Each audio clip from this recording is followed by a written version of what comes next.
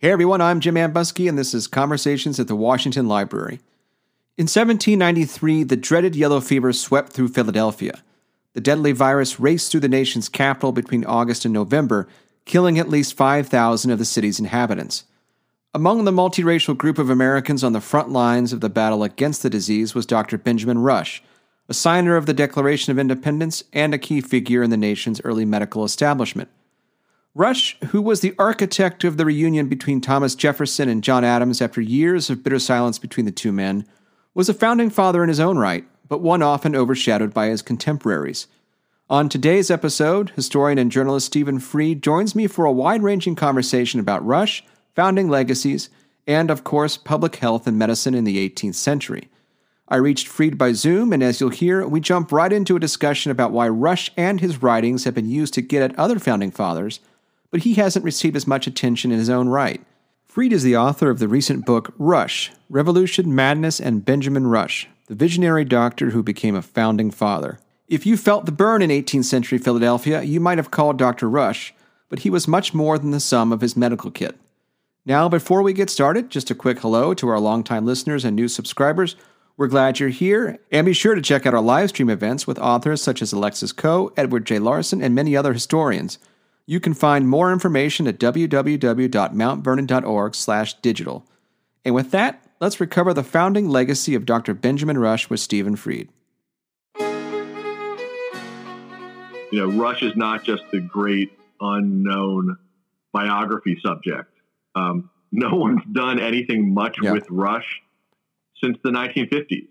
Well, that was going to be one of my questions, and maybe we can just sort of start there and jump off. I mean, sorry, I'm just babbling on here. No. I think that was a great entry point because I've been thinking about as you were talking. But we have all these biographies of various founding fathers in part because we have papers projects like the Washington Papers or the Adams Papers, and so on and so forth. I mean, why is it that you think that there has been less interest in Rush since the 50s? And do you think that's just a sort of a lack of interest in, I'm going to say, quote unquote, sub or second tier founders, or is it a function of the fact that there is no paper projects? Hey, there's no second, not a second tier. Go ahead. Yeah, but I mean, do you think it's a function of those? It's interesting. Desires? I've had discussions with. I was really lucky when this project started. Dickinson College put on a symposium about Rush. It was supposed to be for the 200th anniversary of his birthday, but it was for the 201st. And at it were representatives from the Washington Papers, from the Jefferson Papers, who I was on a panel with. Okay. With Martha King and Bill Ferraro, and they were incredibly generous to me the entire time that I was doing this because. Look, I'm a general writer who comes to subjects almost, from scratch and then learns about them. That's what those of us who start in magazines and do general interest biographies do. So what you need is people who are willing to let you ask the stupidest questions in the world and not make you embarrassed that you don't know the answers to them. Sure. So the Papers projects are great about that. I later got to know Sarah Giorgini at the Adams Project. Oh, yeah. And they were all great. Founding Fathers Get projects. It's based on who gave money at a certain point and whether that money was sustaining and whether the project was embraced by a university. And some of it's kind of luck. A lot of it changed during the post-war era. So some of these projects existed before, but a lot more of them, the post-World War II era. And I think the main reason that Rush got screwed is very simply because at this time when the projects were either being put into place or being made bigger, Lyman Butterfield, who was just like a scholar at F&M College who got interested in Rush because F&M bought a letter at an auction of Rush materials in 1943 that was really a turning point in revolutionary history because the Rush family had suppressed so much of the materials Rush had because the letters between him and Adams and him and Jefferson especially were so personal that Adams and Jefferson had asked the family not to let anybody see them. Oh, wow. And Rush had also been writing an autobiography, which the family was embarrassed people would see how critical he was of people, especially Washington. Oh, yeah. But he was he was basically keeping like what I think of as a burn book, like you have in high school. And he wrote what he thought of every person who signed the Declaration of Independence and every general in the Revolutionary Army. And he didn't pull any punches. So the family was afraid these things would be misinterpreted, especially when Rush's son was in the government. He was afraid this would hurt his career. I don't think they realized that things would be suppressed for so long. So they were finally sold in 1943 because Rush's last heir died. I see. Who was in the line to get them. So they were sold 3 huge auctions at Park Bernay in 1943. And all these letters to and from Rush and Rush's manuscript and all this stuff came out. It fueled the Adams Papers Project. It fueled a lot of papers projects. And Lyman Butterfield was a young historian, and he made a deal to edit the Rush letters for the American Philosophical Society and for Princeton University Press. And it was a huge undertaking. And so he was processing them, and he had made a proposal to APS to create a Rush hub, much like the kind of papers project we have today. Not just the old-fashioned papers project. He really predicted what Founders Online would be. I mean, he believed that eventually you'd be able to look at the letters back and forth in one place and not have to go to the Adams papers for the letter from Adams and then to the Rush papers for the response from Rush. And so he did that. He published this book. At the same time, the medical historian George Corner published Rush's autobiography and his commonplace books. These were all published 49, 50, 51. Yeah. And then and Butterfield had a deal with the American Philosophical Society to move on to create what would have been a Rush Papers project. Instead, the Adams Papers hired him to be editor-in-chief of the Adams Papers.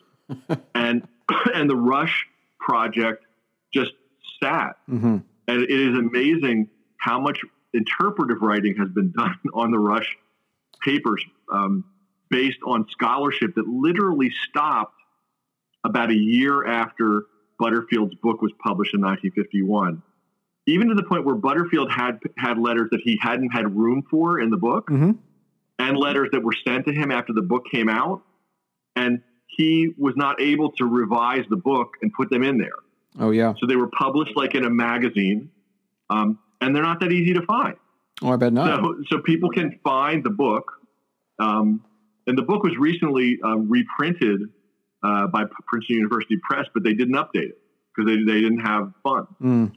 So Rush, basic Rush scholarship is still, I don't want to say in its infancy, but he's one of the only founders for which there are still going to be letters that no one's seen that are going to change the history of history, which is exciting. We found some of them, but it was really just, the tip of the iceberg. I mean, I was there to write a general interest biography. But I do hope that we encourage, and I've talked to the library company, I've talked to the stakeholders who have Rush and the letters to him. So there are, the Rush papers are at Library Company in Philadelphia. Okay. The American Philosophical Society has his autobiography and some of his commonplace books. College of Physicians in Philadelphia has some of the materials. University of Pennsylvania Special Collections has some of the materials. The Rosenbach Museum in Philadelphia has some of the materials. The Rubenstein Special Collections Library at Duke has a wonderful collection of Rush letters, which are all digitized and online, some of the only ones that are online. So there's a lot of opportunities.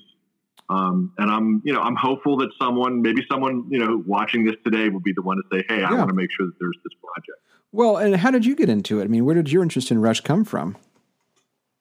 It's interesting. I mean, I first heard about Rush. I one of the things I cover as a journalist and in books is mental health. So in the 1990s, I was covering mental health a lot. And one of the things I covered was the American Psychiatric Association convention came to Philadelphia in 1994 because it was the 150th anniversary of APA, which was founded here in Philly. Wow. So I heard a little bit about Rush, and I got a tote bag that had Rush's picture on it because the APA tote bags used to have Rush's picture on it. And that tote bag's been hanging in my office for years. I don't really suggest usually that people base big projects on tote bags.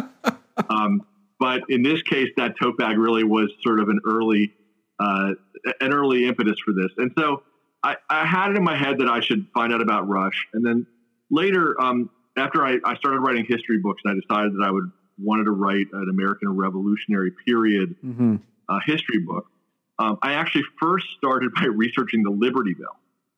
Really? I spent almost a year researching the history of the Liberty Bell, not only during the Revolutionary period, but all the way up through its present life. And so I spent all this time, working on this proposal. And then what I realized when I put it through was that everybody said, this is a really good story. It would be really great if it was about a person. But the Liberty Bell is not a person. Yeah. And after a certain point, it's hard to read about the history of something that's metal. So I took that to heart, and I thought, okay, who could I look at who gives me the same kind of, I like the Liberty Bell because it lived through so many eras. Yeah. Oh, yeah. You could place it in so many eras. And so I started looking for human people who would allow me to do the same kind of thing. And I was amazed that Benjamin Rush was available. Mm-hmm. Honestly, and the whole time I was writing the book, I was so afraid that David McCulloch was going to announce he was doing the Benjamin Rush biography. Yeah. So I started looking at what Rush would be if I pitched him as a book, and I realized that he gave almost exclusive access to the entire period from the pre-Revolutionary War all the way through the federal period, up until his death in 1813, in politics, in medicine, in philosophy, in patriotism, in relationships. And I just there was no shortage of material in every period. And what I also found is that almost everybody who had written about him before had really only been interested in him for a real specific thing. There's one book that's just about his ideas about education, and the writer doesn't care about anything else. There are books. The best book about him, the Hawke biography. Hawke was mostly interested in Pennsylvania politics. Okay. And the book actually stops in 1790 for no reason. Just a hard stop. It just stops. So each of the book, people always wrote about Rush on the way to something else. Mm-hmm. And so I just thought, this guy is a great story. He's a great character. He's a wonderfully interesting writer. Yeah. And so let's just do a biography of him. I didn't know it would end up being as long as it was, but I didn't care, and my publisher was really supportive. And mostly what made it longer was that toward the end of people's lives, a lot of times their stories just kind of fall off the cliff. Yeah. There's not much left. But the end of Rush's life, the last few years of Rush's life, is this unbelievable dialogue between him and Adams. Oh, sure. After they haven't spoken for 5 years. It's like, it's like my dinner with Andre. It's just like it's like an 8-year-long fascinating conversation about everything. Yeah. About their lives, about, how they screwed up the revolution, how, what was going on with their kids. And that they also couldn't believe that they weren't as famous as Washington and Franklin. Just about everything. And so I couldn't let it go. And so I just basically built, this last part of the book around their dialogue, which I just adored. Two cranky old guys retelling the story of America from the perspective of, like, their kids are now running. Yeah. Yeah. Right. At this point, John Quincy Adams is rising, and actually so is Richard Rush. Yeah. So they're sitting there just being amazed that they're living, the new world of America through their kids. Well, it's funny too, because as you were saying, usually people use Rush to get at somebody else. And so, the typical dialogue we think in the last years of the revolutionary generation are the Adams-Jefferson dialogue, as opposed to the Adams-Rush dialogue. And, what are we missing by consistently focusing on Adams and Jefferson when we could also be looking at Rush, who was a central part of a great many things in the revolutionary period and in the early republic. He was also a great interrogator. He was like their therapist. Yeah. It's not surprising that one of Rush's goals was to get Adams and Jefferson back together. Mm-hmm. And he approached it the way that somebody would approach a therapeutic relationship. So the real way of doing it, and, there is a book of Adams and Rush's letters, but it was edited a number of years ago, and it was mostly edited to get to Adams. Yeah. Yeah. Not so much to get to Rush.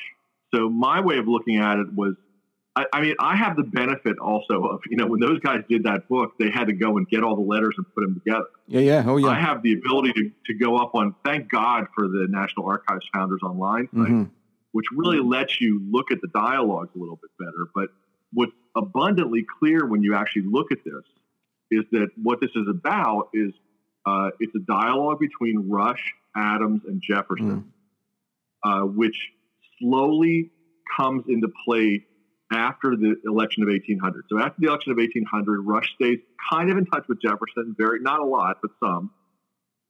Jefferson and Adams are not in touch for 12 years, and Rush and Adams are not in touch for 5 years. But their kids will see each other, especially Rush's kids and Adams' kids will see each other, and they'll say, oh, I saw Dr. Rush, blah, blah, blah. And Abigail is becoming increasingly upset because John Adams is so depressed. Yeah. And so there's great encouragement of this. And when Adams finally reaches out to Rush in 1805 and says, we should have some kind of dialogue before one of us dies, it sets off this letter writing campaign, which is just really fascinating, which the kids are also involved in. I mean, they're talking about John Quincy. They're talking about Richard, who at the beginning is just like a local lawyer trying to figure out what to do with his life. Sure. And by the end of the dialogue, he's pretty high up in the U.S. government. And later would become John Quincy Adams' vice presidential running mate. Yeah. So the kids are involved in the dialogue too. And then when Rush finally convinces Jefferson and Adams to have their own interaction, which is about a year and 3 months before Rush dies, then it becomes more complicated. And then when Rush dies, a good bit of the dialogue between Adams and Jefferson has to do with conversations that each of them were having with Rush. And part of the one of the things I love is, so, we all know about the Jefferson Bible. Yeah. Yes. But what you look at in the letters about the Jefferson Bible is that, so why did Jefferson finally do the Jefferson Bible? He did it because he and Rush had been having a conversation about the Bible and about Jesus and about the role of organized religion for a long time. And he had always promised Rush that he would write about it. And Rush, interestingly, besides being a writer himself, was an incredible instigator of other people's writing. Some people believe that his dialogue with Adams was just to get Adams to write an autobiography. Oh, be darned. And since Adams refused to, the letters became one. Yeah. But keep in mind, what's the most famous thing that Benjamin Rush did? He encouraged Thomas Paine to write Common Sense. That's also true. He edited Common Sense. He got Common Sense published. He was a teacher who very much encouraged other people to write too. That was part of his goal. So after Rush dies, one of the first things Adams says to Jefferson is, you always promised Rush you were going to write something about your religious views. And he's dead, but I'm staying on you about it. And so he would periodically say, he said, you promised Rush that you would do this. And so when Jefferson published the Bible, the preface of the Bible explains how it grew out of conversations that he and Rush had in Philadelphia during the 1790s, which he considered a great distraction, a wonderful distraction from all the challenges of state that were going on at that time. So it's the great thing about Rush is almost everything about him is really personal. All the relationships are really personal, and while they have political aspects and we can analyze those aspects, it's really personal. It's like the relationship you have with your doctor. Oh, sure. Well, and how did he develop that sensibility or that desire to be an instigator or to be the ultimate bear poker, I guess would be another way to put it. I mean, what's his origin story? I think he always had it.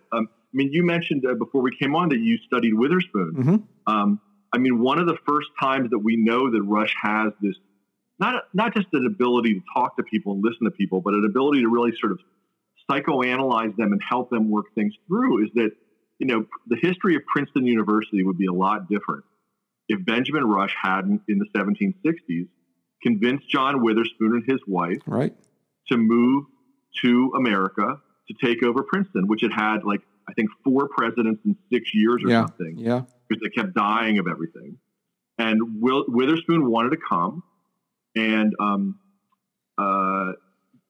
his wife wouldn't go. Yeah, Mrs. Witherspoon did not want to go. Right. So it became Rush's job, and there was a lot of sexism you could see in the letters. Oh, yeah. First of all, they couldn't believe that Witherspoon wouldn't go because of his wife. Mm-hmm. You know, the letters from the Princeton people were like quite mean. And Rush was also not sexist. So I think part of it was that he actually went to their home when she wouldn't do it, and he spent days talking to her about why she wouldn't leave and trying to tell her how important it was to the history of Princeton, because Rush had gone to Princeton. It really mattered. Mm-hmm. And he convinced her. She was partly afraid of being on a boat. Sure, But there's hints in the writing of other kinds of psychological issues. But he convinced her that it would be worth the risk to cross the ocean and to go and to save Princeton University, which is how Princeton became what it was. I mean, it was not the monolithic school that it was then. So that happened when Rush was in his very early 20s. Mm-hmm. And I think that was the beginning of people understanding that not only was he quite smart, because people knew he was brilliant, had an amazing memory. You know, he had this big, high forehead, and people would always say it seemed like he had so much stuff in his head it was like pushing to come out. But that there was like something very practical about the way he was. Mm-hmm. Even though he was a gossip, he was nosy. He got involved in a lot of things that people would wonder, like, why is Rush involved? But he did it because he was trying to make situations healthier, and he approached political situations like a doc. Mm-hmm. And I think that is the beginning of that, and you see it replaying lots of times. And when he becomes a member of the Continental Congress in 1776, he's up at a certain level then. Yeah. And the people who like him appreciate that about him, even though they know that he can be over the top, mm-hmm. and that he can be nosy, and that he's not even the best secret keeper. And they kind of know that. But they also know that he really is interested in these things, that he cares about them, and he's not there for power. Like some of them are. Sure. You know, he's there to try to solve the most important philosophical issue that humans ever mm-hmm. get to solve in their lifetime. And he truly believes that the creation of America is the most important thing that will ever happen in the world. Mm-hmm. And so that having that belief, both as a scientist and a man of faith, and a man of faith who believed in science, which in some situations seemed mutually exclusive to people, but was not in Rush's case, I think had a lot of power. Yeah. And so when he was in Edinburgh at medical school, is he picking up on a lot of Enlightenment ideas that are informing his worldview and informing his, I guess you might say the belief in the perfectibility of both man and the body politic? I think that's fair. I wouldn't call myself an Enlightenment scholar, mm-hmm. and I tried as much as possible in this book to not let those big ideas overtake people's lives. I mean, I think it's pretty clear that Rush is an Enlightenment figure, and I think that his work at the University of Edinburgh, in the 1760s, had a huge impact on him. Mm-hmm. He was learning from William Cullen, and it's interesting. He writes about Cullen. Cullen's, but for Rush, he's really upset because Cullen is a deist, mm-hmm. and Rush doesn't know why science and religion have to be enemies. Yeah. Even though for Cullen, then Rush goes to London and finally meets Franklin, who's his neighbor, but he never met him in Philadelphia, who's also a deist. So he has this lifelong issue with, why can't some of the people who are my mentors be both brilliant scientifically and medically, and acknowledge mm-hmm. the importance of faith? Oh, sure. To the point where I love the scene when Franklin is dying. All Rush wants to know from his family is, at the last minute, did he say anything about Jesus?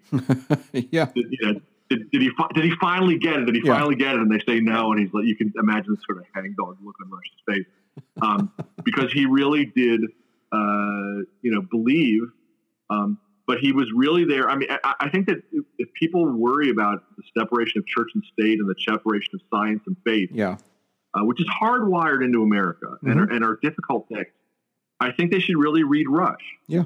Because what's funny is that people cherry pick quotes from Rush that they think prove one position or the other. Mm-hmm. Mm-hmm. But what's amazing about Rush is if you read the whole thing in context, what you see is him wrestling with these issues, knowing that there's not one side to take. He's actively working to reconcile them with each other. Yeah, I mean, he had a very clear idea from the minute America was created what the basic frictions were going to be and how hard it was going to be to deal with them, because it was always going to swing back and forth. I mean, he identified them in passing in one speech I thought was really kind of brilliant. He identified them as balancing science, religion, liberty, and good government. Those were sort of the four things that he thought were always going to sort of be swinging back and forth from each other. And we can see them today. It's the debate. I mean, we're in the middle of this coronavirus thing right now. Sure. We are in the middle of a Rushian dilemma, for sure. Yeah. I mean, especially right now, it's, if you look at the tension between the states and the federal government, who's supposed to be leading this charge, and what are the larger questions and implications there for however you define liberty and freedom. Yeah, it's all over the place. It's really interesting, and the founders, I think that a lot of the founders wrote about these things thinking that like what they had figured out in the Constitution and in the Bill of Rights were the solutions, because they were like lawyers. Yeah, they figured if you make a rule, that will solve the problem. Sure. Rush was a doctor, and I think Rush understood that doctors have to deal with the things that don't go away, even though you think you have treatments for them. Oh, sure. Well, can we talk a little bit about his training as a physician? I'm curious to know how somebody like Rush, would have been educated as a physician in the 18th century. I mean, nowadays there's medical school and residency, and then, they go on to their careers in private practice or in major hospitals. How does it work for somebody like Rush in the 18th century? Well, Rush is right on the cusp of it changing. I mean, one, it's changing. The medicine's becoming more scientific and less philosophical. That's sort of happening generally. But what's happening in America is when Rush is coming up, there are no medical schools in America. Now, you don't need to go to medical school to be a doctor. There's no licensure or anything like that. To be a doctor, you need to apprentice and trade with somebody, and then you can put your shingle out there. And Rush first did that. He apprenticed with John Redmond, who was a very famous doctor in Philadelphia, worked at Pennsylvania Hospital, which is America's first hospital, was a hospital for the indigent. I mean, people with money did not go to a hospital. They were treated at home. And he worked with Redmond. And then one of Redmond's former apprentices, John Morgan, came home from the University of Edinburgh and decided to start a medical school, the first medical school. He then asked his friend, who became his ex-friend, William Shippen, who had also been in Edinburgh, to be the first professor. Shippen was a professor of anatomy and gynecology. And Shippen never forgave him for not saying that the two of them started the school together. And they literally fought their entire lives. So they came back. Rush he was the first student in both of their courses. So he was the first student in Shippen's anatomy class, and he was the first student in Morgan's class. And then he decided, either because he didn't want to be in the way of these two guys fighting with each other, or because he decided that the right way to do was to follow in their footsteps and go to Edinburgh. His mother somehow got the money together, because she was not wealthy. His father had died when he was 5. His mother had a shop on Market Street, but she somehow was able to get the money together to allow him to sail across the Atlantic and get to Edinburgh. And the way medical school worked then, you paid for tickets for lectures, and you kept the tickets, and then at the end you paid the professor to proctor you on a test, which allowed you to pass. It's sort of the way our online courses work today. Oh, that's true. Yeah, but you didn't pay tuition to a school.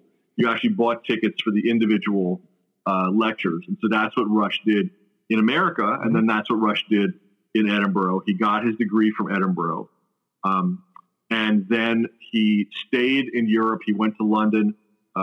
Franklin introduced him to sort of not only all the famous writers. So Rush got to meet like every living writer who he'd studied in high school. Yeah. He got to dinner with them, David Hume, all these people. But he also met with sort of the leading lights of medicine in London and did some training with them. And then went to Paris and did the same thing, all because he had letters of introduction from Franklin. And so when he came back to Philadelphia in 1769, he had a degree from the University of Edinburgh. He was ready to practice. But then he had to create a private practice, which he writes about in great detail about how hard it is. Part of the reason that people in medicine like Rush is because he always is very clear about how hard it is to be a doctor, how hard it is to make a living, how hard it is to deal with your patients, how hard it is to keep up with literature, how hard it is to deal with the unknowns of science, of medicine, of human nature. And so he talks a lot about how challenging it is to create a practice in Philadelphia, especially because he considers himself to be the wrong religion to start a practice.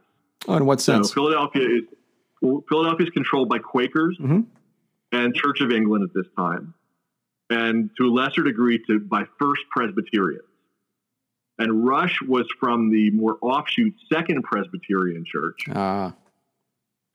He complained about the fact that there were very few pastors in Philadelphia who were going to help him create a practice. Interestingly, a lot of the things that Rush came to understand about the revolution came from aspects of his own private life. It's my belief that his ideas about separation of church and state grew out of the fact that he understood that if there was anything like a state church, it was going to be discriminating against somebody, if not almost everybody. Oh, that makes sense. Yeah. And so he had, some of his patients were Jewish. He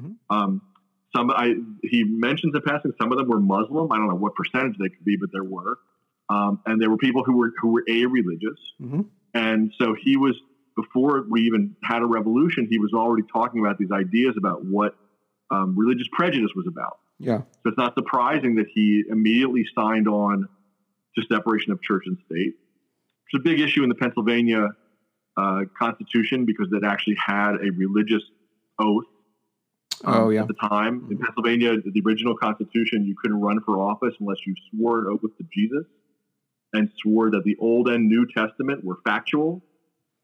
I mean, ironically, Rush believed all that, but thought it was just unbelievable that anybody would think that we're fighting for freedom against the king and a state religion, and this is what we're going to put in place. They're going to impose it in Philadelphia or in Pennsylvania. So he learned that way, but he built up his practice. A lot of the way he made a living was that there was a new form of smallpox vaccination that was a little bit less dangerous than the original one that Cotton Mather had popularized in America, called the Suttonian method. And he had learned it in England. So he could make money doing that. And his first, the first thing he did in what became Independence Hall was not like vote on the Constitution, but every Tuesday they would give away free inoculations in the State House to try to troll for patients. You know, in the book, we try to show like the things that we were able to find some of the cases that really defined him, including a case that no one had really written about, which was his first psychiatric case, in which almost every other important doctor was a consultant on. And the patient was the best friend of John Dickinson, who was the most powerful lawyer at the time, and who ironically Rush replaced in the Pennsylvania delegation to sign the Declaration.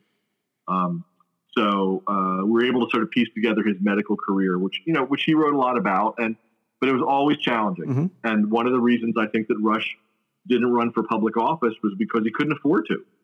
Oh, sure. He didn't have somebody at home like John Adams did. His wife could run their farm. You know, he had a fee-for-service business. That was the only way that he could feed his growing family. And he was wealthy in patronage, but not necessarily wealthy in currency. That'd be a fair assessment. Well, how does he become involved in the revolution? As you mentioned earlier, he is central to getting Thomas Paine to publish Common Sense. He edits the thing. You know, he's friends with Franklin. He becomes the Surgeon General of the Middle Department for the Continental Army during part of the war. How does he get swept up in the revolutionary moment? Well, Rush was identified as one of the early Philadelphia Sons of Liberty when Philadelphia got its own branch of the Sons of Liberty, in part because he co-authored the proclamation that led to the Boston Tea Party. So, every city that was getting imports of tea were going to have a protest. Sure. And it just so happened that Rush and his friends in Philadelphia wrote a proclamation first. Rush is a really good writer. Yeah. He had value to people because he was a really fast writer and really good, smart writer. He never buried the lead. So he knew what worked in newspapers. And so he co-authored the proclamation. And then the proclamation was in the papers in Philadelphia. And then the people in Boston said, well, we don't need to rewrite a proclamation. This one that these Sons of Liberties wrote in Philly is good. We'll use that one. Yeah. So that's the one that was in the paper there. And that's when he would have first become known, at least quietly, as being involved in any of this. And the belief is he also wrote a pamphlet against slavery, which Anthony Benezet, the abolitionist, encouraged him to do.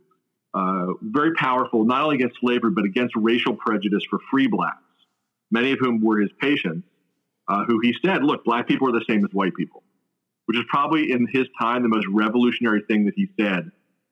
And he said it a lot, and people, it got him in trouble because, there were too many white people who didn't believe it. Oh, sure. Because he wrote that abolition pamphlet, he lost a lot of his business. Mm-hmm. And that's probably the reason he didn't write Common Sense himself, because he had started the pamphlet that became Common Sense, but he realized that this could really be challenging to him. And he said, why not let, as a freelance writer, I really love the fact that he said, well, let a freelance writer write it. I mean, if a freelance writer is torn to shreds for writing this, it's better than a doctor. Yeah. Yeah. So, he met Thomas Paine and he and Paine decided that Paine would write it and Paine would bring him the pages. He would edit them. And then, he titled it because it was supposed to have a different title. And then he got it published. Mm-hmm. And of course, no one had any idea this was going to be such a big thing. It wasn't even the biggest thing that was supposed to happen that week in Rush's life, because Rush got married that week too. and Rush was 30 years old, and he had been waiting to get married because his family, which had invested so much money in his medical education, said that he could not marry until he was 30. Oh, I see. So he was, an older husband. He was marrying Julia Stockton, who was 16. And so they married the same week that the Common Sense came out. And then, of course, had no idea that this was going to be this huge thing. So that was a big... Of course, they couldn't have known that within 6 months, Rush would be signing the Declaration of Independence, or that Julia Stockton's father will be signing the Declaration of Independence, because he wasn't in the Congress then either. How does Rush become involved with the Middle Department of the Continental Army? So when Rush is made a member of the Continental Congress, he's one of the few doctors, certainly one of the few active doctors. And so he's put at the head of the committee that's overseeing the medical service in general, which at this point is being run by his mentor, John Morgan. In Washington, hired a Philadelphia doctor, because Philadelphia was the center of medicine in America, to run it. And Morgan was running it, and Rush was on the committee overseeing it. Within a very short period of time, Rush becomes a Continental Congressman in the summer of 1776. He signs the Declaration in August. By the fall, he's kind of wandering away from Congress because he wants to help on the front lines. His father-in-law is kidnapped by the British. He sends his wife away, and he goes, and he's with Washington the night of the crossing of the Delaware. Some of the scenes we have of Washington are because Rush was with him. The scene of him dropping a piece of paper on the ground that says "Victory or Death." That's from Rush's commonplace book. That's where we have that description, and he gives Rush instructions to take back to the Pennsylvania troops, and we know that whole story. And Rush crosses. He treats patients from the Battle of Trenton. He then goes to the Battle of Princeton, which is being fought in front of Nassau Hall, where he went to college. That's right. And he's treating patients on the ground, and in Nassau Hall, which has just been taken back from the British. And his father-in-law's house has been destroyed by the British. His father-in-law wanders back. And in the middle of all this, Rush gets voted out of office, in part because of his views about separation of church and state. Sure. Because of his views about the Pennsylvania Constitution. So he is voted out of office, and Washington immediately moves to have him be one of the Surgeon Generals. In his newly reorganized medical department. He's forced out. John Morgan has been forced out by Rush's other mentor, his tour mentor, William Shippen, another Philadelphia doctor who Washington was friendly with. And so he was hired to be Surgeon General for the Middle Department, which at that point was the most important part of the war. That's where all the fighting was going on. And so Rush found himself for the better part of a year being in charge of all the military hospitals in New Jersey, Pennsylvania, Delaware, where all the fighting was. And it was a nightmare. You know, obviously they had no treatment for infections of anything. Rush's main goal was to keep people out of the hospital. Mm-hmm. And he wrote a very famous treatise about medicine in the military, which talked about that. He had a very rough year. We lost like every battle that year. Oh yeah, it was not a good year. Yeah, it was a bad 77, bad year. So he was at the Battle of Brandywine. He got captured and released. He was at just all these battles where we just got our butts kicked in a huge way. Yeah. And so by the end of 77, he was really upset, really worried. Mm-hmm. It's the beginning of the first round of people thinking we already blew it with America. Yeah. Right. Which this thing which keeps cycles in our life, even up through today. We're always like, oh, the American experiment. Yeah. We finally blew it. So they were talking about that in 1777. Rush and Washington were actually friendly, and Washington would come over to Rush's house for tea, and Washington relied on him for medical advice, and they liked each other. Washington was friendly with his in-laws. Mm-hmm. So they had a very good relationship. And then what happened was, Washington hired Shippen, who really was at this point, who hated Rush. Yeah. He had been Rush's teacher. Now he hated Rush. He was trying to get Rush out. Rush felt that Shippen was doing a very bad job running the hospitals. He felt not only that he was unresponsive, but that he was stealing, which he was. We later find out that he was. Violating the public trust. Right. So he's trying to get Washington to pay attention to this and let him know that Shippen's the wrong guy for this job. Maybe he wants it himself. Maybe he doesn't. Yeah. But what he's complaining about is not wrong. And the hospitals are a mess. Sure. You want to talk about not being able to get tests for the coronavirus. I mean, the main treatment at this time, one of the main treatments was wine. And there was no wine in part because Shippen was selling it on the side to make money. He was double dealing. So it was not a good thing. So Rush was very upset about Shippen. He was very upset that we were losing all these battles. Mm-hmm. He had been hearing from the generals who he was friends with. Rush was a powerful guy. He was everybody's doctor. He had been a Continental Congressman. He was now in charge of the hospital. Mm-hmm. He was good friends with Adams and friendly with Jefferson and friendly with Washington. So he was a guy to know. Yeah. So he had been talking to the generals who were all telling him, maybe we're seeing that Washington is not the right guy. Or maybe we're seeing that Washington shouldn't be putting these people in charge below him. Sure. Which is a huge debate and makes a big difference. Yeah. Whether Rush really undermined Washington or was criticizing Washington's choices, which is an underlying issue of the whole, Conway cabal thing, which we can discuss on the other time. What we know is that Rush was all alone in January of 1778. His wife was far away. Mm-hmm. His best friend at this time, Adams, who was really his reality check, was also far away. He was being sent away. Rush was livid what was going on with the war. Mm-hmm. He felt that Washington was not paying attention to his letters. He was very impatient. And he wrote what would be the equivalent of like the email you should never push send on. Yeah. And he actually wrote it to Patrick Henry. So he actually wrote a letter to Adams about how all this stuff, it didn't matter. Adams got it. He wrote a letter to his wife. Obviously, no one ever saw that letter, but he wrote a letter to Patrick Henry, an anonymous letter, raising just the questions that everybody else had been raising, that all the other generals had been raising, repeating the phrase that had become the cornerstone of the Conway cabal issue. And he asked Henry to burn the letter, and he just was really sort of wanted to let him know what he thought about what's going on. And he had at the same time been writing to Washington about getting more money for the hospitals and for Washington to pay more attention to the hospitals. Yeah. And if you put the letters side by side in time, what you can see is that he wrote this letter to Patrick Henry because he was really mad that he hadn't heard back from Washington. Oh, I bet so. And so he sends the letter to Henry in the middle of January. Henry doesn't respond to it because he doesn't know who it's from. And he doesn't do anything with it for months. A week or two later, Rush gets a letter from Washington So he's happy, and Washington basically says that he agrees with most of the things that Rush had asked for, and he actually changes them. Mm-hmm. So, the things that Rush had asked for, Washington actually does. But by this point, Shippen, he tells Washington, you either have to fire Rush or I quit. And, Washington, who has openly expressed his utter disbelief at how mean Philadelphia doctors are to each other.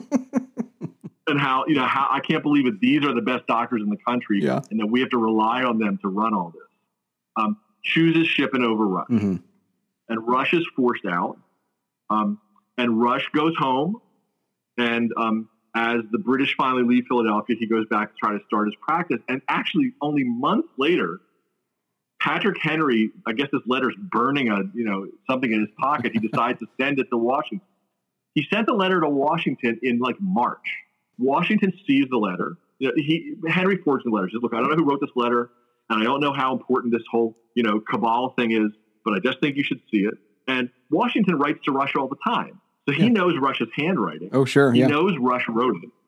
And he never forgives Rush for writing this letter. Because it's not like he hadn't heard all these things before. Mm-hmm. But Rush was his friend. Right. He was a social friend. He was a political friend. He was a former congressman. And something about this just made Washington incredibly angry about Rush that he had done this at this time. Now, we don't know a lot about what happened with all this because it's not like it's not like Washington ever talked about this again very much. Right. Okay. We just kind of fill in the blanks of their anger. What we know is that after the war, they had a relationship. They would meet for tea sometimes. Mm-hmm. They would see each other at the Stockton's house. But we also know is that when Washington is dying, he makes sure that somebody who's going to write about him knows that Rush wrote this letter. So one of the last things he does before he dies, because Henry dies, and he's reminded that, that he makes sure that this letter gets in the hands, ultimately, of his biographer, John Marshall.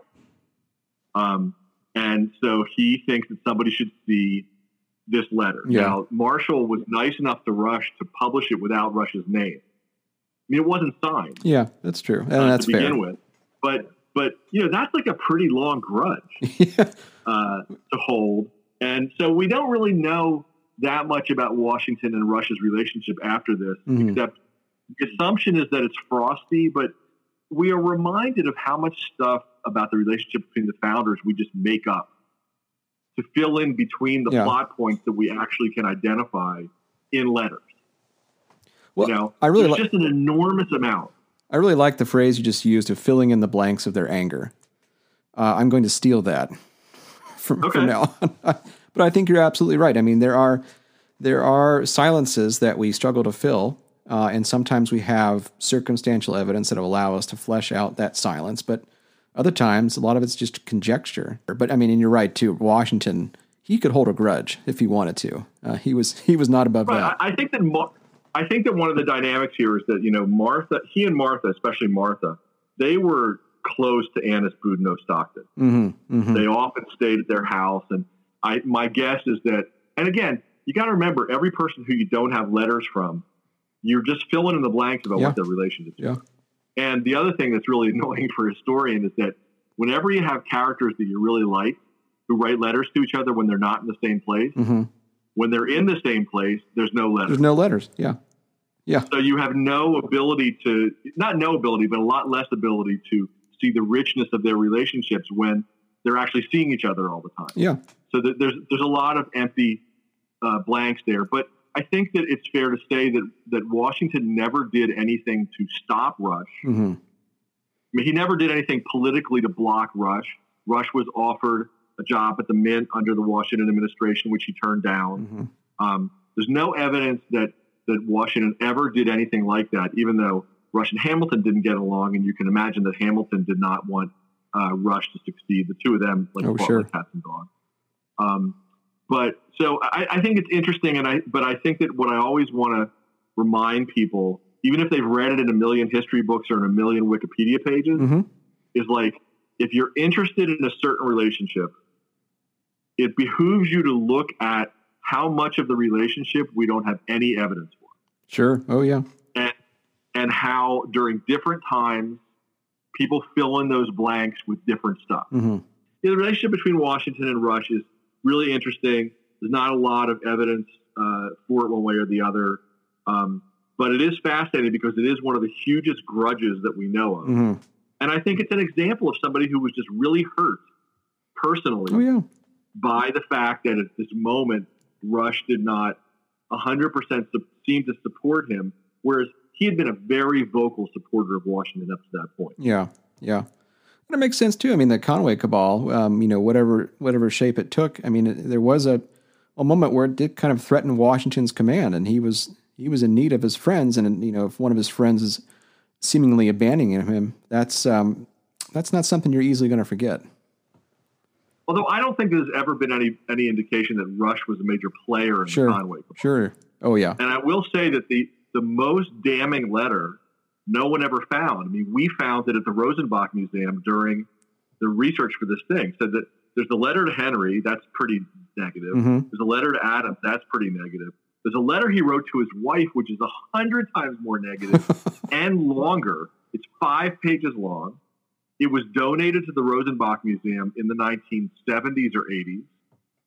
I just don't think anybody paid that much attention to it. Me and one of my researchers were going through this one day, and we were going like, okay, this is a letter from Rush to his wife, and it's all the same kind of Conway cabal language. It's the same week as the Patrick Henry letter, but it's much more in depth. It's also funny because in it, Rush first says to Julia, well, everybody in the Pennsylvania delegation agrees with me about this. So I don't even need to talk about it anymore because everybody all agrees that Washington has put the wrong generals in place and that's why we're losing. And then he said, I will be satisfied to be silent. And he underlines to be silent. And then he goes on for like 3 pages, ripping every general that Washington has put into place. If this letter had been found during the Revolution, Rush would have been in much worse shape. Yeah. Oh, yeah. Well, that's pretty fantastic. I mean, it's always great to find something that very few, if any, people have seen before in the archives that really changes or makes a story much more complex than you ever thought possible to begin with. Yeah. When you rewrite the history of history just because one letter you didn't know about. It's always a good day. Well, you mentioned yellow fever a moment ago, and I do want to turn to that. I'm hoping we can skip ahead of a few years and talk about 1793. Sure. I think, given that we're in the middle of the coronavirus pandemic right now, there has been a lot of talk about 1793, and you've been very active on Twitter, I've seen recently, talking with various folks about the epidemic that plagued Philadelphia in that period. And I guess just to start, can you give us a sense of what yellow fever is and what did people at the time know about it? Sure. So yellow fever is a tropical disease. It was not known to be seen that much in America, but it occasionally was. Mm-hmm. Rush recalled being involved in a much smaller yellow fever epidemic in Philadelphia in 1762 when he was an apprentice. And there had been outbreaks in South Carolina and other places, but nothing quite like what happened in 1793 in Philadelphia, where we say that 10% of the population died. But I think that it was actually more like 15% because when we make that number, we assume that almost everybody in Philadelphia was still there, but I don't think they were. I mean, it was the end of the summer. A lot of people were away and then a lot of people left. Yeah. So I think that the 5,000 people who died might represent 15 or even 20% of the population of people who were actually living there. And people got this disease and some of them died in 3 days. And keep in mind, no one knew the difference between any diseases at this point. Mm-hmm. I mean, they knew nothing about infection. They knew nothing about it. I mean, they knew that at a certain point, if you had yellow fever, because you actually turned yellow, your eyes turned yellow, and you vomited black vomit. Yeah. But that was the end.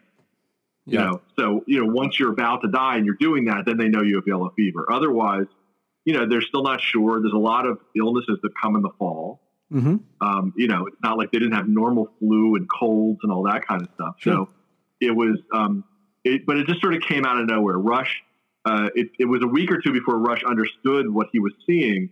And the irony, because, the story of yellow fever is both a medical story, a political story. It's also a racial story, which is fascinating. So what we know is that the day Rush figured out that this was coming, was also the day of the roof raising for the first free black church in America. I'll be darned. Which became, Mother Bethel AME Church, which Rush had helped fund, which Rush had written the plan for, and Rush was very close with the black clergy, especially Richard Allen and Absalom Jones. And he was at a dinner in August celebrating the roof raising, at which African-American members of the congregation served the white people who had either been carpenters or had been financiers or had been involved in all this, served them dinner. Then the white people got up, the African-Americans sat down, and the white people served them dinner. I'll be darned. And Rush was the only one who was asked to sit at both sittings because he had been such a crucial person in all this. I explain this only because I think that there are people who hear the story of how African-Americans were involved in the care and that they were told initially that they were immune. Yeah. And that this was somehow a mean trick played on them by somebody who didn't know them. Rush was considered the white person in America, certainly in Philadelphia, who was closest to the African-American community, was the president, the leader of the Abolition Society, was very active in the Free African Society. He was one of the only doctors who would say out loud that black people and white people were the same. Yeah. Yeah. Anyway, he has this dinner, and that the next day he starts realizing, I've had a couple of cases. They're all sort of coming together in a way that make it look like we could have yellow fever. And this is late August. And then within a week, people are dying everywhere. Right. And every doctor in town who's still there, because most of the doctors, as soon as they see it, they just leave, and these doctors, as I've told you, they don't all get along that well when there isn't yellow fever. So Shippen is still there. I mean, he's, Rush had forced him to be court-martialed during the Revolutionary War. And now he and Rush have to help figure out what they're going to do about this. These are not people who got along so well. So the doctors are all trying to figure out what to do. They're trying to figure out why this is happening. They have no idea it's carried by mosquitoes. They have no idea if it's contagious person to person or not. They believe it's in the air. I mean, this time there was a theory of miasma theory of dangerous air. So they believe the dangerous air had emanated originally because there was some spoiled coffee on the wharf near Arch Street. Sure. And so they decided that's what made the air bad. And that air was moving around, and that's what was making people sick. So you had people, they believed that if they changed the air around them, that would help. So they would smoke. They would set off light gunpowder. They wear garlic around their neck. One of my favorites is they would take rope and dip the end of it, either end, in tar, and then wear it around their neck so the tar smell would change the smell around them. And so no one knows what to do. Yeah. And Philadelphia has the first medical association in America, the College of Physicians. And again, Philadelphia is the first medical school in the country. Their doctors are like the lead doctors. So they kind of get together to decide what should happen here. This is the first public health decree in America, in the new America. Yeah, sure. And they announce a number of steps, one of which is that the bell that will later be called the Liberty Bell, which at that time was just the bell at the State House, stop time somebody dies, because they're ringing it like every 5 minutes. And, the number of funerals they're announcing is like just too much for the psyche of the town. And they tell people to stay away from each other. A lot of the social distancing things that we're doing today. Don't come near each other. When you're in a house, be in the middle of a room with all the windows open. And they talk about different possible treatments. And then what happens, and they also note that the hospital won't take the patients. So Pennsylvania Hospital and the Alms House, which were the things that had already been set up for poor people, refused to take the yellow fever patients because they didn't know how people would get it. They were afraid that everybody would get it in the hospital. So the poor people weren't allowed to go there. So they recommended that somebody create a separate triage hospital just for this. I see. That became Bush Hill. And Rush was involved in the creation of that. I mean, all the people in the college physicians were.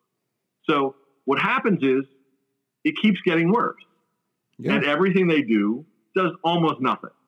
And what we now know is that there's still no treatment for yellow fever. Yellow fever is not something that you can stop its progression. You basically let people either make it through or not. These people didn't know that. They thought that their treatments were working. And what happened was a certain number of people kept to the milder treatments. And Rush, who was like the god of medicine, he was a leading doctor teaching at the Penn Medical School. He had very big ideas about what medicine should be. He would have definitely believed in chemotherapy and all kinds of other really strong. He believed in strong medicine. Yeah. People now make fun of it as heroic medicine, as if the thing he did was nuts. But what he did was as nuts as any other really strong treatment that people used at the time. I remember a doctor raised his hand when I gave a speech about this once. He said, well, how could Benjamin Rush use bloodletting and really strong bloodletting during yellow fever now that we know it's a stupid thing to do? And I said, well, I don't know. I mean, I had an aunt who had breast cancer. And for the years that she had breast cancer, the extreme treatment after everything else didn't work was stem cell transplant. Oh, sure. And now we know that doesn't work at all. Yeah. You know, so is that stupider? And does that come from a worse thing? And do you really think he knew it didn't work and he was doing it anyway? Yeah, yeah. Because I do think that that's the way sometimes we revise history. So the doctors were fighting over what should be done. Rush tried the lesser treatments and he found they didn't work. Mm-hmm. He found that if he gave them wine and bark and liquids and, you know, which were the sort of the lesser treatments at the time, the people died. Yeah. He added purging, which was a standard treatment at the time. You give somebody, they can throw up or have diarrhea. The idea is that you get whatever the bad thing is out of you. Get it out of you. Right. So he did that and it didn't work. And then when it didn't work, he gave stronger purges, which had mercury in them. And people now go, oh my God, he gave them mercury. It's poison. Well, you know, guess what? People were using mercury as a medicine for like 100 years after Rush. Oh, sure. Yeah. So yes, it's stupid and it's wrong, but one, he didn't invent it. And two, you know, he wasn't alone in doing this. Yeah. And so eventually he got to bloodletting and he first started with light bloodletting. And bloodletting was something you did when the pulse was fast and hard to lessen the volume of blood because, you know, keep in mind, they couldn't look into people. There were no x-rays. Yeah. One of the only things you could check was the pulse. And so pulse seemed too strong. You knew that if you took blood out, the pulse would go down. Makes sense. It was like one of the few things you could do that actually had a result. Yeah. We don't do it anymore. Exactly. It's a bad way to get to where we want to be. So initially, people only did bloodletting when people's pulses were really, really hard and tense to make them slow down. And Rush did that, and it still didn't work. And then he found a medical book that Franklin had given him. And in the medical book, it said that in certain emergency situations, you could do bloodletting even when the pulse is low, which you really wouldn't do. You wouldn't want to do that. But the medical book said it wasn't. And I think that people have to understand, I mean, these doctors were grasping at straws. They were reading. There was no medical journals at the time. They read patient reports and things that were been written up by doctors that were published by different regional medical societies. They did the best they could. And in this case, probably everything they did didn't make a bit of difference. Sure. Certain percentage of people lived, but they did not know this. So the doctors fought. Rush quit the College of Physicians. All the other doctors started publishing their treatments in the newspapers because they felt the other doctors were wrong. So this is the beginning of self-help medicine. Yeah. Yeah. And their idea is there's not enough doctors to go visit people in their houses. And keep in mind, you didn't need a prescription to get drugs. Sure. You go to an apothecary, they'll give you drugs. And people who did bleeding were barbers. Oh, yeah. They weren't all medically trained, so you could get somebody to come to your house and bleed. You could probably do it today if you want. I don't recommend it. I'll pass, but thank you. Right. So they were putting things in the newspaper because they understood that this was bigger than the number of doctors that were there. And the black clergy volunteered. They not only started doing some of the bleeding and purging themselves, they also were paid to take the bodies away because there were so many bodies. And having the bodies in the houses and everything was unhealthy in and of itself. So they were working with Rush. When they started, Rush told them that the top medical writing that had been done on yellow fever in America said that African Americans were immune to yellow fever. Because in the 4 epidemics that this doctor had written about in North Carolina, he said he had never seen an African American get the fever, which he thought was surprising. This guy was not like a racist doctor. If you read his whole report, he said he was surprised by that because in every other kind of fever, African Americans and whites got them at the same percentage. So he was surprised by that. That's what Rush knew. That's what Rush told the African-American clergy, who it is my belief would have helped anyway. Yeah. If they had known they were as equally susceptible to get it as Rush himself was, I still think they would have helped. They Sure. were doing it as good Christians, and they were doing it in part so that maybe the white community would accept them more. Mm-hmm. If they did something really that was important and heroic and helped. And within weeks, Rush realized that it was wrong. Yeah. Because both he and Richard Allen, the Reverend, got sick at the same time. Yeah. He made it very clear that it was wrong. It didn't remain in the medical journals or anything because they knew it was wrong. Yeah. Yeah. But it becomes like this thing that's bigger than everything else that's going on. The biggest thing that's going on is heroic people who are the remaining doctors and the members of the Black clergy and their parishioners are putting their lives on the line every day, Mm-hmm. just like our healthcare professionals are today, Absolutely. doing the best they can trying to keep people from dying. And when they die, to keep their deaths from making other people die. Mm-hmm. Oh, Or sure. creating unsanitary conditions, because it's just, we're talking about 5,000 people dying in a pretty small town Yeah. in 3 months. And so I just think that it's most important to see what an out of control situation Mm-hmm. it was, how that everybody was here was trying their best. And what's actually astonishing is that because of the nature of yellow fever, it just like stopped one day. Oh, It just went away. gets cold. The mosquitoes all go away. The remaining cases play out. And then there's no more yellow fever. Yeah. Except from then on, everyone's afraid when August comes. Oh, sure. Sure. And everyone's afraid when August comes for a really long time. Mm-hmm. People don't always tell that part of the story, but in the major East Coast cities, because when we're thinking about how this is going to be like coronavirus, Yeah. Yeah. you only hear, it's yellow fever epidemic. It lasted for 3 months. Then it was all over, blah, blah. Well, guess what?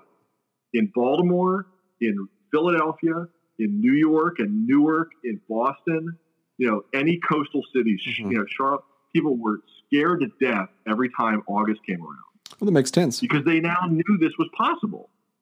Yeah. And there were yellow fever epidemics in a number of these cities, lesser ones, through the 1790s and into the 1800s.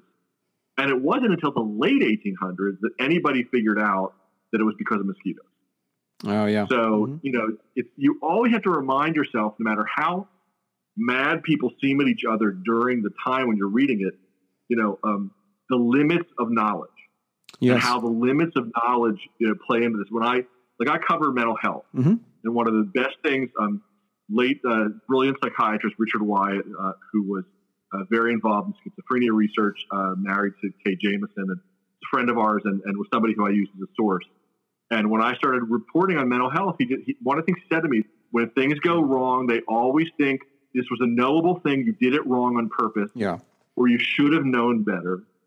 And it's like we don't understand these diseases and how they work in each person and how each drug is going to work in person as much as you want us to, as much as we want to. Sure. So it was interesting. I tried to bring that kind of perspective to all the historical reporting in Benjamin Rush, which Mm-hmm. is not where people fill in the blanks, assuming people knew stuff and did everything on purpose, Yeah. but assuming, in fact, that people often didn't know a lot of things Oh, sure.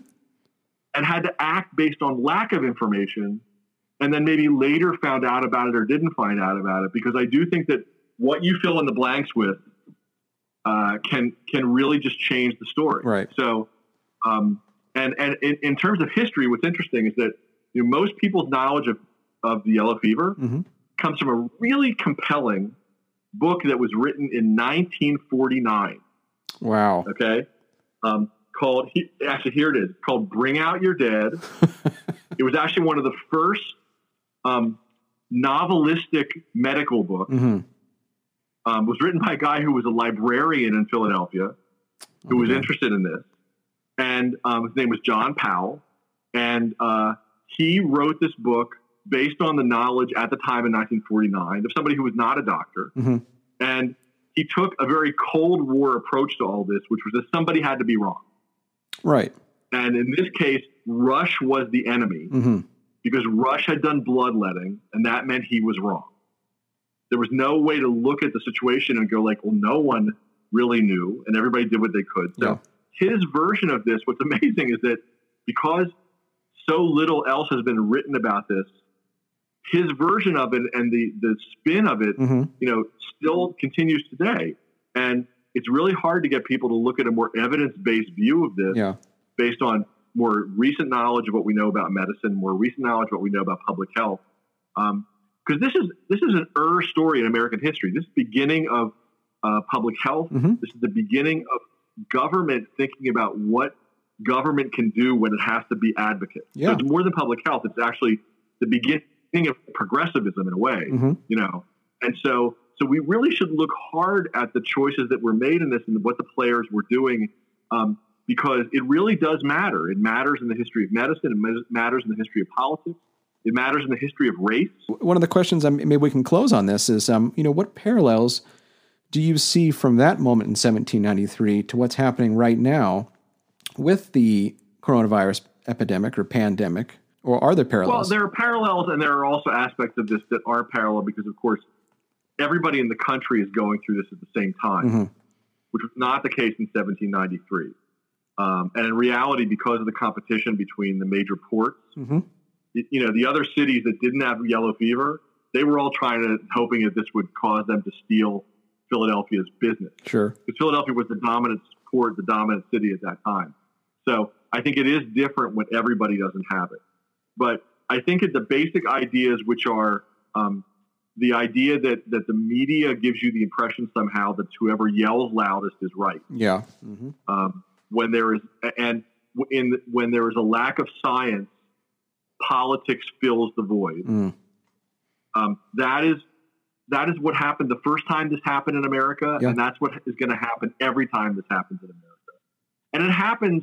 I mean, I'm a medical writer. I mean, it happens whenever there is a big medical situation where we have a lack of information. I mean, I covered AIDS in the 80s. Oh, wow. Before people knew what drug would be able to treat it. So I can tell you the difference between what was a fact in the 80s and what became a fact as science moved forward.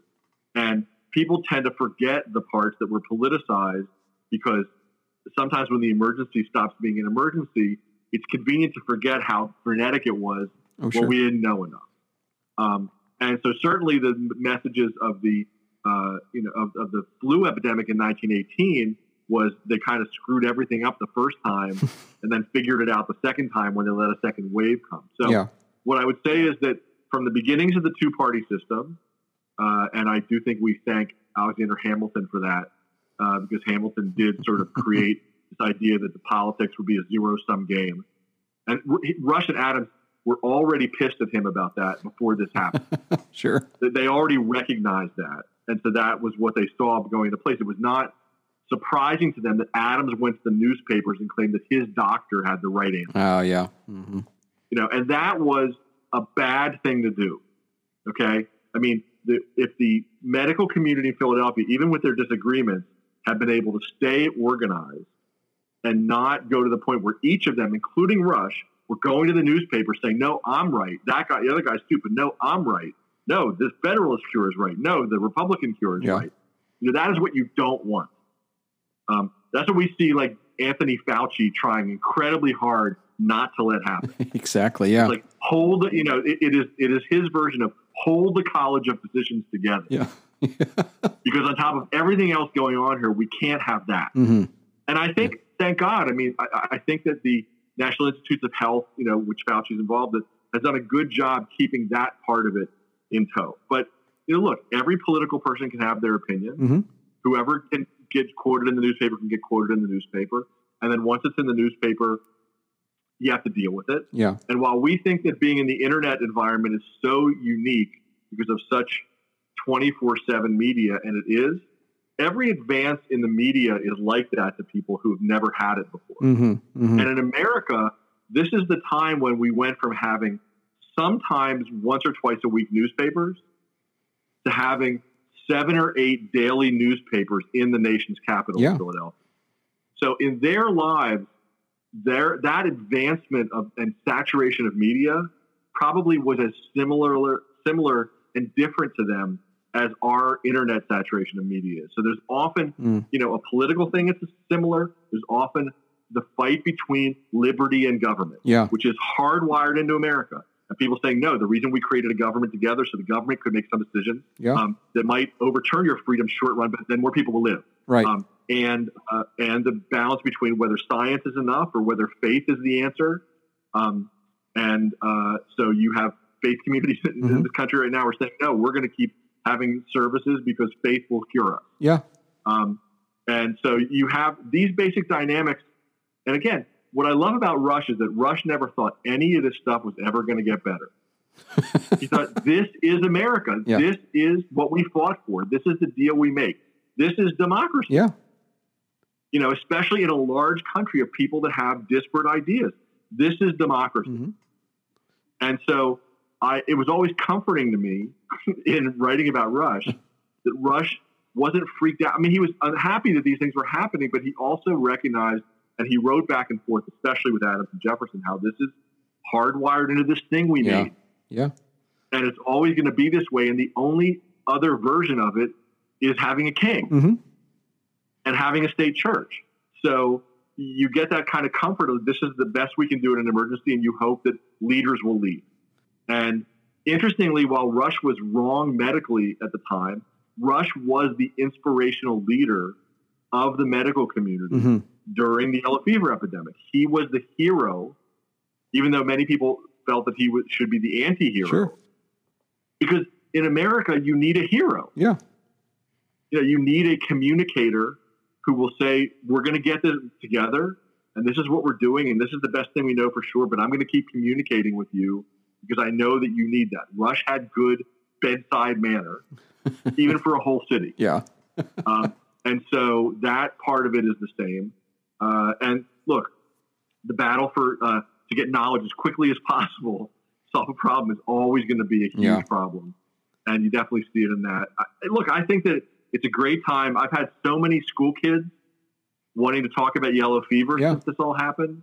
It's been so interesting. Their questions have been great. I work with an organization here in Philly called Healthy Newsworks, which has elementary and middle school kids who want to learn how to write about health and good health. Oh, wow. And they interview people like me. They interviewed me about Benjamin Rush. They interview doctors trying to communicate health ideas to kids in kids' languages. So I think a lot of people are wondering about this. Well, and I think, for folks who read your book, they'll, in a lot of ways, take comfort in the fact that we're still living in Benjamin Rush's America in many ways. And, the experiment he was a part of in the beginning is still ongoing. And it'll continue long after us, and especially when the next crisis comes. Yes, it will. And that's what that's when you get to know the founders the way that Rush knew them. You always feel that way, because even when they are expressing their darkest fears, they always have a sense of optimism. Yeah. And they know that sense of optimism is like, that's America. Yeah. And that's what they had, and that's what they communicate to us still. Well, I think that's a great place to end it there, as on a point of optimism, that this will get better and we'll get through it. Stephen, I want to thank you very much for joining us today, and we look forward to seeing what you're doing next. And thanks for all you're doing to spread the word about Benjamin Rush, and hopefully folks can take up the mantle after you. Thanks. I really enjoyed the conversation. Thanks for listening to Conversations, a production of the Fred W. Smith National Library for the Study of George Washington. This episode was hosted and produced by me, Jim Ambusky. Our music was composed and performed by Ginger and David Hillebrand. If you'd like to support this podcast, as well as new research into George Washington and his world, please consider making a donation to Mount Vernon. More information is on the